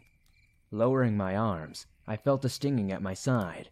Pressing my palm to the sensation, I felt a mutter of liquid. New blood mixed with old and my abdomen leaked. Pulling my hand up, I watched the gloss of liquid coating my palm. Steam seemed to rise from it. I could feel a heat radiating underneath. Behind my hand, I could see Richard's body lying on the ground. He was motionless before me. Flashes of the teens in my family flooded in like flickering flames. Looking up, I could see gray clouds drifting in front of the dark sky. I couldn't just leave Richard there. Helicopters fly over often enough that he would be spotted. The towers are normally kept clear enough of foliage that they can easily be seen. I considered dragging him into the woods, but as that thought crossed my mind, I heard the breaking of branches. They were there again. The small creatures that had attacked me. The ones that started all of it. I could see the sheen from their eyes as they peered from behind the trees and under the brush. They weren't approaching, though. Even with the tower being the only source of light, they stayed in the darkness, nearly motionless from behind them. I could see taller figures. Given just enough light through the tops of the trees, I could just make them out. Their garish figures that I had become far too accustomed to surrounded me, just watching. They didn't intend to leave me. They didn't intend to let me leave either. I had to do what I was meant to do. Walking over and grabbing onto his wrist and pulling up elevated his head from the ground. His body was dragged against the grass until we met the metal steps. The wound in my side ached with every heave. Every step was harder than the last. I kept finding myself having to take breaks. The body would sit with the head rested on the steps, stealing the light metal, pressing his insides into shape. One step after another, Richard was dragged up to his watch. Eventually, we made it up to the cabin. I could feel the sweat soaking into my clothes, clinging the fabric to my skin. I couldn't have imagined the wreck I must have appeared in. I thought it would be enough just to pull him into the cabin, but I heard the door behind me after a moment of silence. A few of the burned human visages stood in the doorway. My chest felt tight. Before, they just loomed, watched me. But now they had intent. They were willing to approach me, willing to make me follow through. On Richard's desk was a series of cords and ropes. I couldn't imagine what he might have needed them for. I pulled his body over to the window. I tied the cords around the cabin, trying my best to remember where they were anchored down when I initially saw him. The more ropes placed, the more I felt a strain on my body. Trying to lift Richard's body proved a hefty endeavor. My side and arm both screaming. When too much weight was put on them, that sensation gave way to a much more sickening one. A feeling of warm and slimy bark caused my body to shiver and my stomach to lurch. I hadn't seen them so close before, but as their tiny fingers wrapped around my wrist and arms, I turned to see them inches from me. They were pushing my arms up. They weren't helping to lift Richard. They were making me do it. Up close, they resembled the trees less. It almost looked like their skin was made of thick, dark worms. The texture seemed like it was squirming when viewed up close. My body could hardly stand looking at them. The more I observed, the more their bodies vibrated as if they were not supposed to be there. I was too weak to fight them off, though. Too painful to try to do anything other than what I was here to do. Using the force those creatures put on me, I was able to lift Richard's body and secure it. The monsters around me let me go, and I watched out the window as the sun began to rise. The horizon looked like it was on fire. Deep and intimidating shades of red and yellow cast over the landscape like a wave of fire. Felt like I was dreaming again. Any moment I could wake up. I could open my eyes and it would be several days back, when none of this ever happened. Where I could just keep my watch. But my watch wasn't necessary anymore. That position had been filled. Staring at the back of Richard's navy green coat, he would be an ever-vigilant watch over the trees. Placing my hand on his back, I could feel a familiar heat rising. Smoke lifted from the gaps between my fingers, and soon enough the fabric started to ignite. Flames quickly wrapped his body as if they had been waiting forever to do so. Watching the flames, listening to their crackle, I heard an expulsion of air behind me. Turning around to face it, there was one of these creatures dragging its fingers across a map of the area. They seemed to be unable to speak, so they communicated with me through the written word, though they didn't have anything to say that wasn't expected. I had already seen the words carved by flames the last time. Cleanse us, etched into the wall. Then the thing just walked out, didn't even take the time to look back at me. And then, there it was again, standing near the charred remains of Richard, observing the destruction that I caused. Then it dawned on me. Later, another version of me would make this way to the tower, guided by the dog tags around Richard's neck. I moved around the front of Richard, the flames that wrapped him already burning out. I reached to grab the dog tags. As my fingers clasped the metal and began to pull, this caused pain unlike any other. Like all the muscles and ligaments were being stretched through their limits. Needles were poking into my brain, threatening to split my skull in half. I let go of the dog tags and stumbled backward. Even tried to distance myself from Richard, but the pain persisted, and I fell forward. To catch my fall, my hands managed to knock several items onto the floor with me. My body shaking, I looked over where the pain was concentrated. The palm of my hand that had tried to pull the dog tags away, that tried to change the course of events. The skin on my hand was charred and rigid. My heart pounded as I instantly recognized that the raised letters on the dog tag had etched it into my skin. This created dark grooves on my skin that looked like tree bark. Pain ever present, straining attempts to shuffle to my feet. If I passed out in that place, there was no telling what would happen to me. My fist slammed against the ground twice, trying to get myself back to my senses. Shaking arms pulled me from the floor, and weak legs led me out of the cabin door toward the stairs. I took each one carefully, but as I gripped the railing and got a good look at my hand, I could see the pattern from the dog's tag burn was spreading. Foul words spilled from my lips. It was clear what was happening, what I was looking at, and I had no idea how to stop it. With the burn spreading, I descended further until my foot slipped on the last step, and I was sent tumbling down the stairs. Whatever pain falling down the stairs would have caused couldn't surface beyond the mind-numbing screech I was feeling. I could see them all watching, but I didn't have it in me to be afraid of them. In a way, I was glad that they were there, that my suffering was not alone. On my knees there was a retching in me, and loose liquid poured from my lips. A hot, sticky mess sunk into the ground, hot enough that vapor rose from it. I could see the ground becoming singed. I was, however, surprised to see that some of the figures mirrored my motions. The same liquid dripped from the grooves of their faces, burning the sides of the trees and the grass. I must have been too distracted the last time I was here to have seen the damage, or maybe I brushed it off because of a quickly extinguished fire. I couldn't remember. It was hard to recall any memories that weren't bathed in fire. My attempts to plead with the beings to stop harming the area were cut short. Despite the liquid that just poured out, my throat was dry. My words were sliced up and came out as chattering, desperate cries, gruff and unclear. Still, they stopped.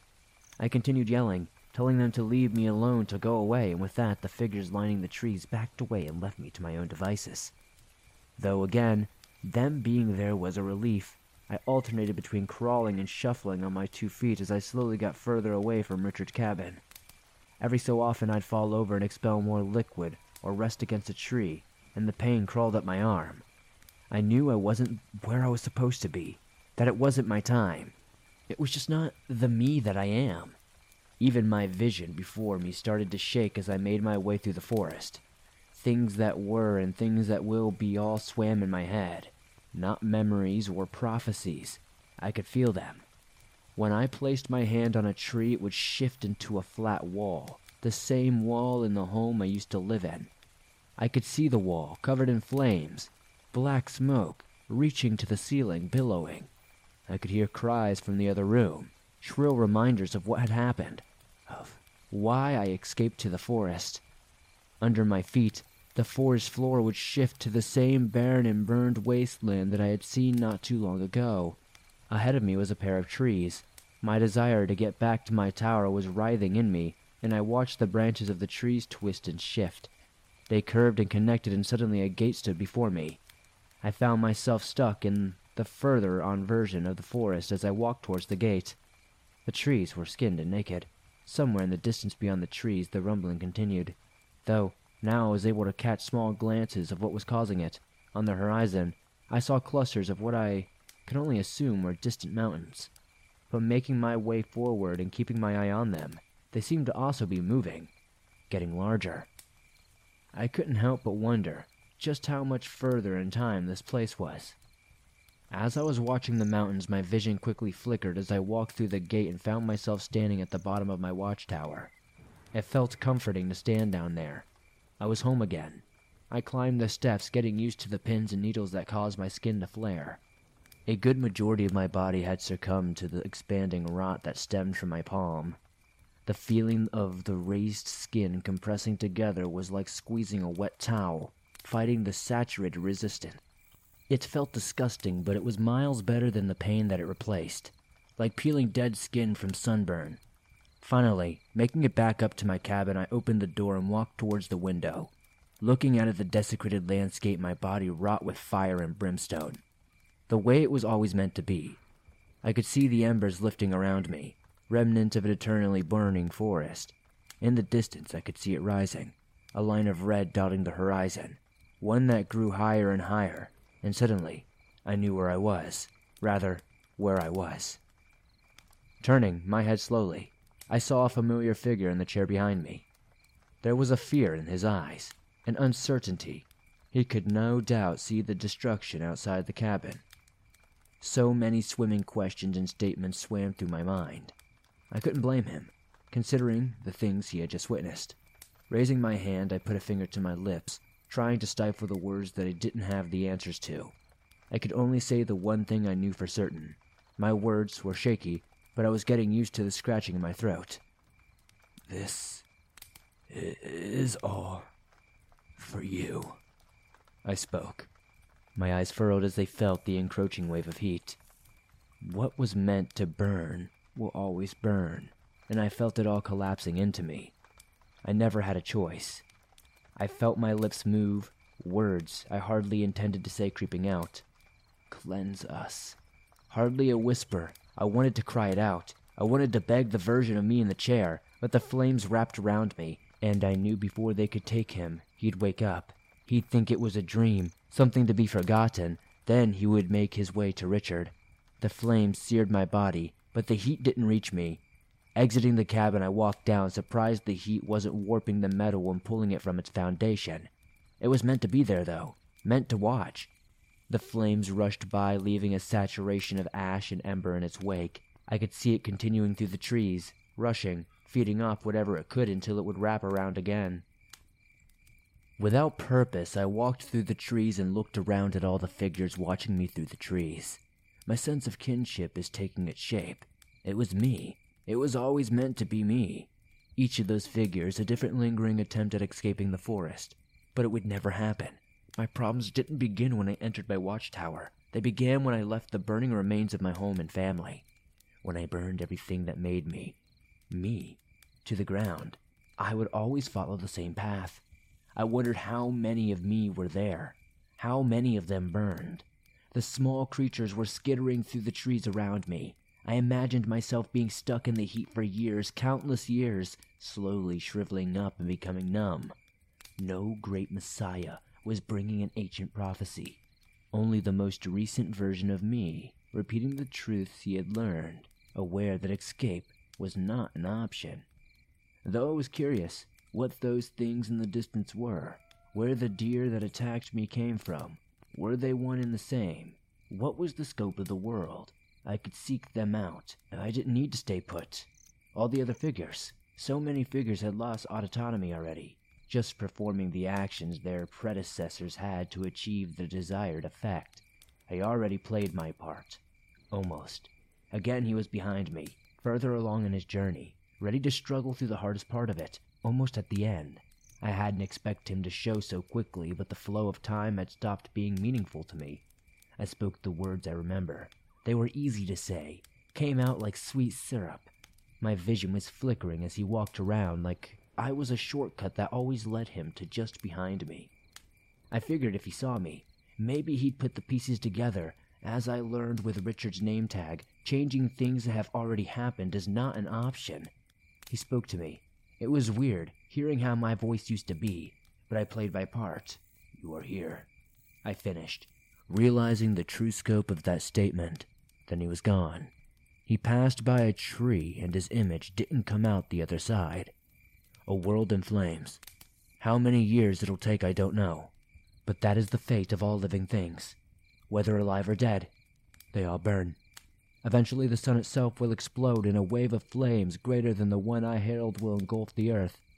It'll take so long, but it's already happened. Maybe that's where I'll go, seek the next great fire. Starting to walk, I looked around the trees. All the empty versions of me leaned against trees, clinging to the only thing they knew. I looked up at a distant tower, a quick flashing of light catching my eye. An ever-vigilant watcher kept a gaze over the land, a great service. I kept walking. The mountains got bigger. I could see strands rising out of them, like tendrils the deer had. I composited that the deer might have been a parasite to the mountains, or had some mutually beneficial relationship. It took a long time to reach them, years faded into each other, but as I was meant to, I eventually stood at the foot of the roving mountains. Everything was monumentally big. Their steps they took shook the earth beneath me. I half expected the dry ground to crack open beneath me. I stood in awe. Nothing so captivating had ever been before me. Sights that would make everything else meaningless. Standing, feeling wonder fill me. The sky grew bright, the sun encroached upon the earth, and a great wave flushed through the air. I closed my eyes, ready to embrace it all. It was cool, much colder than I expected. The fabric brushed against my own skin. Sitting up, surrounded by night, the chilled air entered my lungs. Looking at the foot of my bed, I could see small, tender hands pulling at the sheet from me. She looked up at me with tears in her eyes, telling me about a bad dream she had. I motioned for her to come into my bed, and her small frame climbed up and fell right asleep next to me. Then she asked me where Mommy was. I looked over at the long since empty spot in the bed beside me and wondered the same thing.